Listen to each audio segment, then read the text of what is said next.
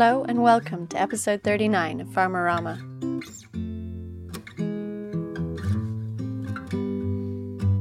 This month, we're full to the brim with small-scale farming heroines. We start with a super inspiring farmer in New York State who shares her top 3 tips for setting up a small-scale farm. We speak to female farmers on either side of the Atlantic about life and death and what it means to raise and kill animals. And we end the show looking at the power of photography to share the stories of small-scale farmers around the world.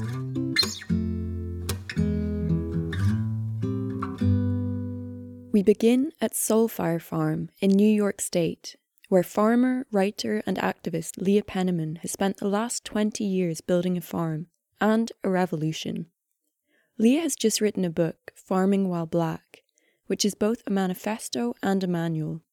It includes recipes, wisdom from diasporic African farmers, and practical techniques for setting up a small-scale farm. Here are Leah's top 3 tips for farmers who are just starting out. One really important tip, while it might not seem eminently practical, is to believe and act as if the land is alive and is a sovereign being. One of the reasons I think things go well for us at Soulfire Farm is because we ask permission of the land to do what we do. And with her blessing, things fall into place. There's harmony. There's not as many pest insects or noxious plants. The weather seems to work out a little better for us than it does, for everyone else. And, while that might not be part of your belief system, I do encourage you to lean into the idea of the land being a sovereign being with its own will, because that will engender a certain kind of respect and deference. For example, before we harvest the maize from the milpa, we ask for permission. We say a prayer of thanks. Before we cut down a bunch of trees, we make an offering to the tree and thank the tree for their lives. And I think this brings about a kind of harmony in the project that is otherwise absent when we only view the world as material. A second tip would be to really encourage young farmers to consider no and low-till methods. One of the reasons for that is that the soil is a powerful reservoir of carbon, and tillage releases that carbon into the atmosphere and is an important driver of climate change. And we certainly don't want to contribute to damaging the atmosphere and undermining our own life systems by pumping all this carbon into the air. The other reason is that when you engage low and no-till practices over time, it actually is less work and you get a higher quality product. So whether you're using sheet mulching methods with cardboard and straw or leaves, or whether you use plasticulture in order to subdue the weeds over the years, or occasional deep zone tillage, all of these methods over time will deplete your weed seed bank and build up your soil structure, so you're going to get a lot more sustainable and higher quality product. So encouraging folks not to till. The third tip that I have is to integrate livestock into your whole farm system. For millennia, that's what our ancestors have been doing with great success. Animals are incredible. They can graze the lands in a way that deposits manure for future fertility for your crops. They eat pest insects. They provide a sustainable source of protein, especially in northern climates. And when you're using smaller livestock like chickens and other fowl or pigs, they have a much smaller environmental footprint than ruminants like sheep and cows. And for many people, that type of protein is very important to the diet and to cultural heritage. And so it's been essential for us to provide some amount of meat and animal products for our community, though we always encourage people to limit the overall consumption of those, to think about meat and animal products as a spice or a special occasion food, and have a predominantly plant-based diet.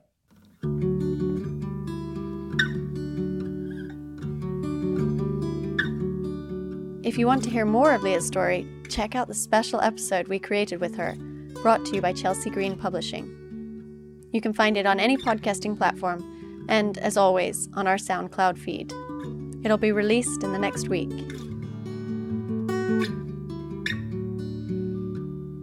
As part of her commitment to sharing both Afro-Indigenous wisdom and her own learning with other people of colour, Leah has created the Black Latinx Farmers Immersion Programme. Leah is a vegetarian, but she still keeps and kills animals on the farm. And this duty of stewarding life is part of what she shares with others.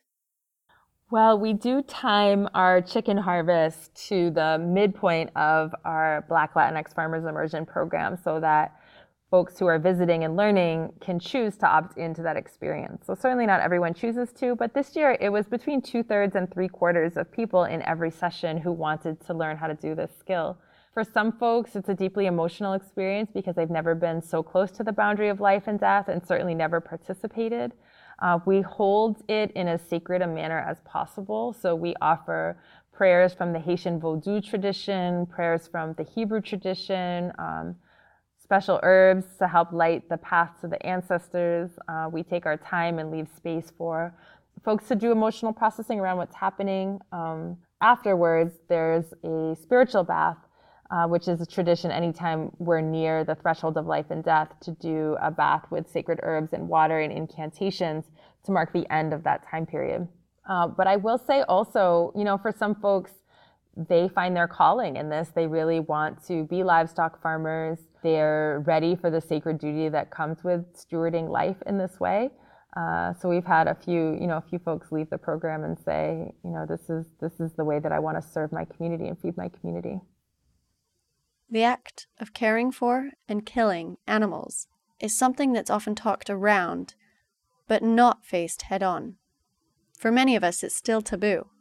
So when we came across the @Piglet2Plate Instagram account, we were excited to see Millie Diamond sharing the day-to-day realities of her experience of rearing, killing, and eating her own pigs. Here, Millie shares a few of her thoughts and posts from this journey. Hi, my name is Millie Diamond and I'm the founder of Piglet2Plate, which is a platform that looks to reconnect people with food and farming. I don't come from a farming background and spent 6 years in London in marketing before deciding that I needed to do something different. Being fired probably helped with the drastic life change. I returned to North Wales where I grew up and spent 2017 raising 3 pigs and documenting the entire experience. So I'm currently sitting in the orchard where I raise my pigs, and it still feels quite odd to be coming in here and not seeing them running over desperately in hope of food. When I set out on this journey, I openly pledged that if I couldn't go through the entire process and take my pigs to slaughter, I would stop eating meat forever. I also realised along the way that if I was going to eat any meat at all, it would surely be better to eat the meat that I'd produced. Before going any further, I'm going to read out some posts from Instagram around the time my pigs were slaughtered. 16th of December 2017. I'm starting to think the orchard might feel a bit empty after Christmas. I'm really not looking forward to the day these little piggies go to market, but I'm definitely looking forward to the end result. To have something that we've cared for, fed and nurtured, which in turn will feed and nurture us, makes me very excited. To know all the work that has gone into keeping them happy and healthy will now contribute to us being happy and healthy. Knowing what we're eating, how it has lived, where it has lived, and just importantly, how it has died. We never like thinking about death, and it's hard to accept that something's died for our benefit. This is the part of this journey I've been most intrigued by. Will it taste better to me knowing all the energy and love that I've poured into these amazing animals, or will I struggle to eat them? My gut is telling me that they'll taste great. Let's hope so. There's going to be a lot of meat. I think we have to remember that in order to eat meat, animals have to die. And I think that's something that a lot of people prefer not to think about. And as with any kind of death, it can be such a taboo topic. But shrouding the whole process in mystery doesn't really help our understanding of it. Although I've been to an abattoir before, I spent a month in Sweden working on an organic pig farm and took some pigs there to an abattoir in Uppsala. It was very different taking my own pigs that I'd spent the year raising. 2nd of January 2018. There's just under a week left with these pigs, which is terrifying, exciting, daunting, sad, and a strange way to begin the new year. I've got extremely mixed feelings about taking them to the abattoir next week. I'm worrying about them being stressed and about getting them into the trailer. I'm looking forward to feeling relieved that it's done and out of the way, but I'm nervous that we're all going to feel a bit empty and sad. And then I'm excited to know that we've poured love, care and attention into these animals to ensure that they've had the best lives possible and can provide us with nourishing food. I knew exactly what had gone into my pigs. They lived the most wonderful life in such a great little orchard full of apple and pear trees, and I spent so many back-breaking days shoveling barrel loads of acorns from the surrounding fields and lanes to keep them happy with extra treats. 7th of January 2018.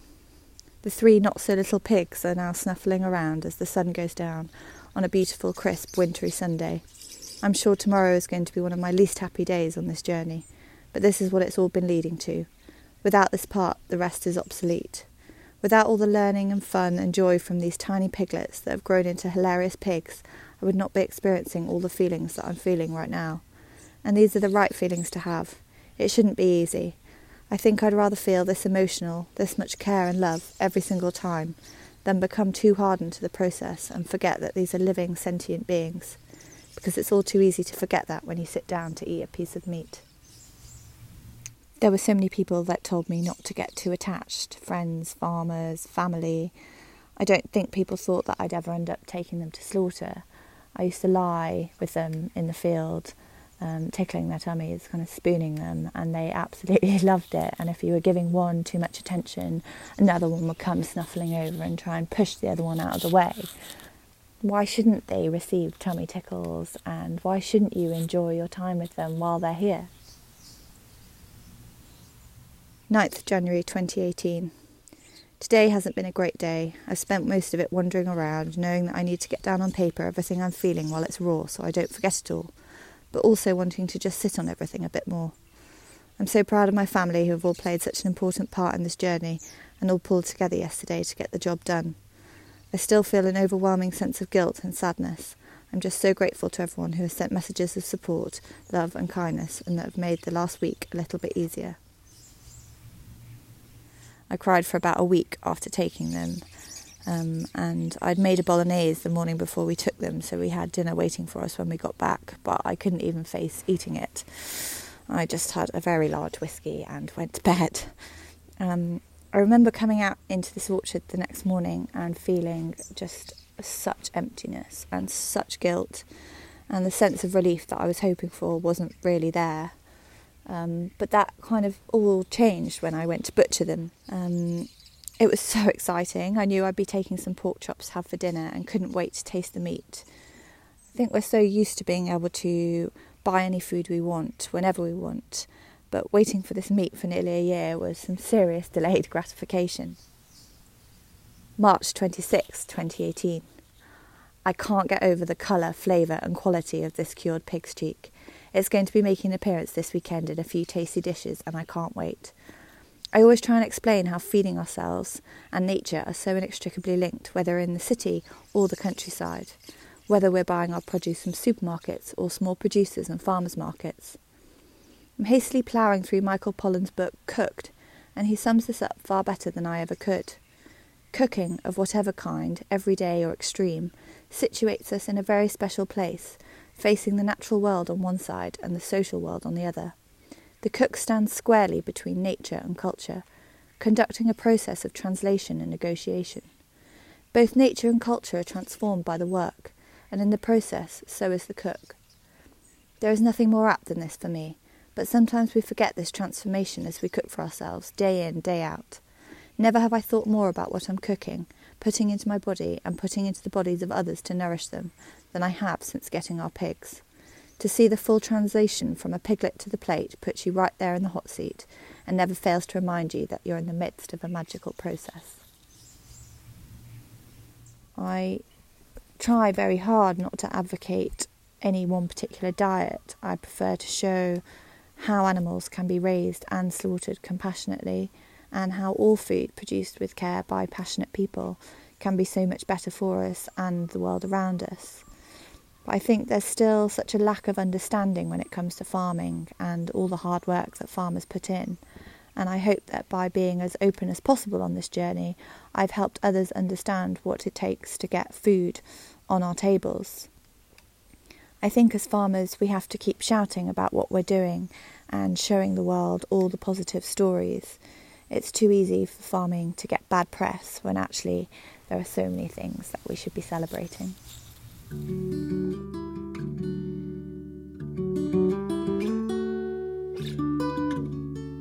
Thanks to Rebel Kitchen for supporting this episode. Rebel Kitchen are all about redefining health, but they have a different kind of health message, and we think that's great.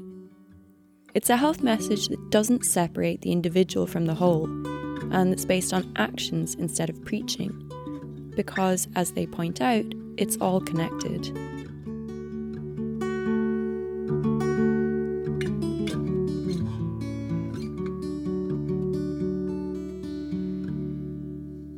A few weeks ago, we marched with the Land Workers Alliance and many others from the UK Parliament at Westminster to the We Feed the World exhibition on London's South Bank. The slogan of the march was "Better Food, More Farmers," and it made this demand just as the new agriculture bill was being debated in Parliament. For the We Feed the World project, the Gaia Foundation brought together an international team of world-renowned photographers with farming communities, farmers' movements, and civil society groups to create a unique and far-reaching exhibition. Theo Soa of the African Women's Development Fund spoke about the power of the exhibition. And just a heads up that this was recorded at a live event, so apologies in advance for the sound quality. So I'm going to be very, very quick, but I wanted to thank everyone who's been a part of this project. Because at the African Women's Development Fund, our whole job is actually supporting women's rights activists across Africa. In our work, what we see is how the narrative, the stories around who African women are and what they do have been completely distorted. The amazing thing about a photo exhibition like this is that it tells stories in a language that everyone understands. You don't have to be speaking English or Portuguese or French to understand the importance of the work that all of the people in these photographs are doing. But because of this world we live in, where television cameras can go out and give you sweeping pictures of farms that are hundreds of acres big, farms that are absolutely huge, that can show you pictures that look breathtaking, that actually end up feeding people's sense that mass industrial farming is what feeds the world. We see that on TV. It impacts on how people think. It impacts on how people buy. It impacts on how people eat. But when you're actually in the countries where food is being produced, you see that it's not the mass farming that makes the difference. It's the thousands and thousands and thousands of smallholder farmers who are producing food and have for generations been producing food that truly feeds the world. What you also don't see behind those pictures of beautiful fields of corn and wheat and in massive farms is the pain and the violations that very often go behind them. When you have women thrown off of land that they've worked on for generations because someone with money, and very often your pension money, is going in and buying on a mass scale and actually destroying the land and destroying the work that women and men have done for generations, you realize how dangerous myths and false stories can become.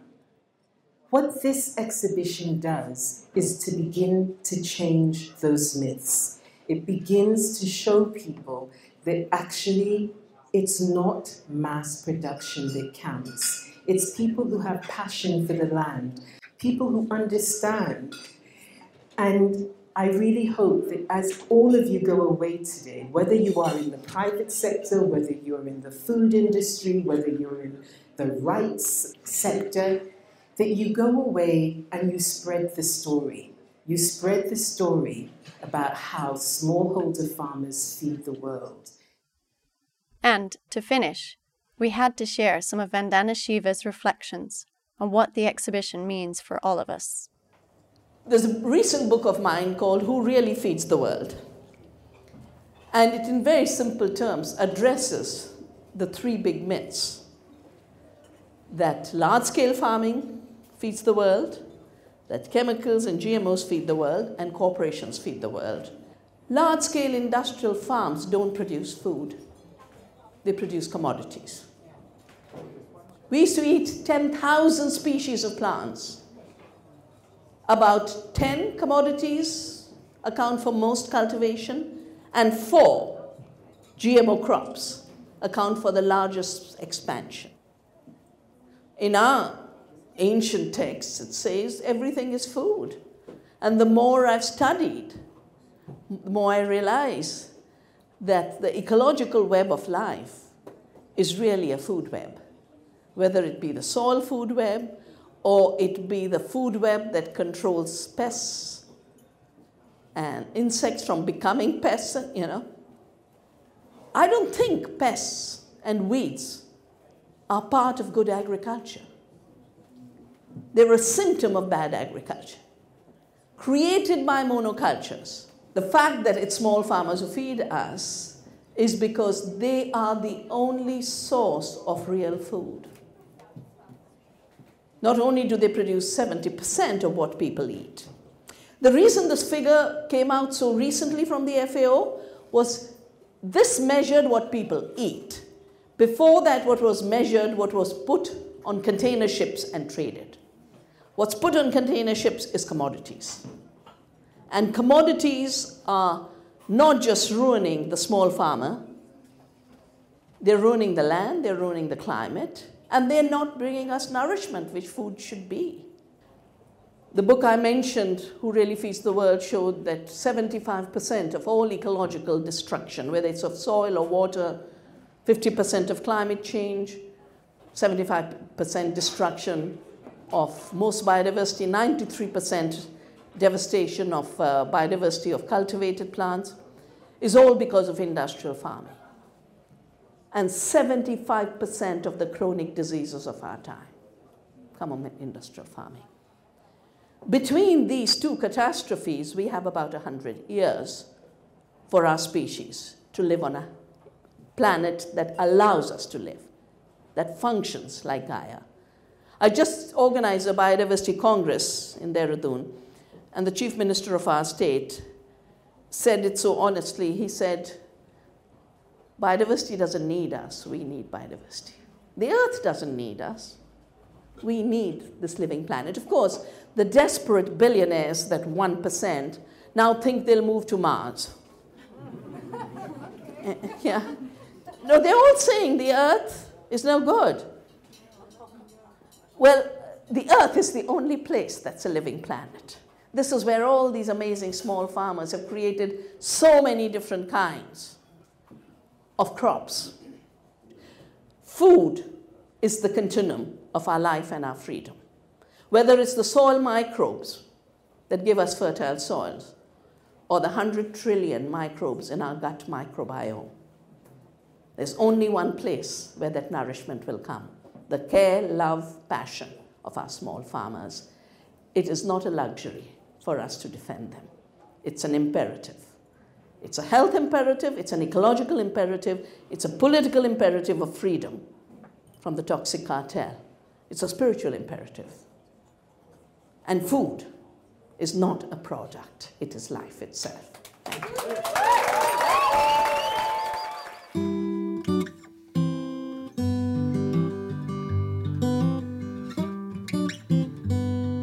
This month's show was made by Abby Rose, me, Katie Revel, and Joe Barrett. Additional reporting came from Millie Diamond, and we had editing support this month from Louis Hudson. Community support is provided by Annie Landless, Eliza Jenkins, and Olivia Oldham, and our theme music is by Owen Barrett.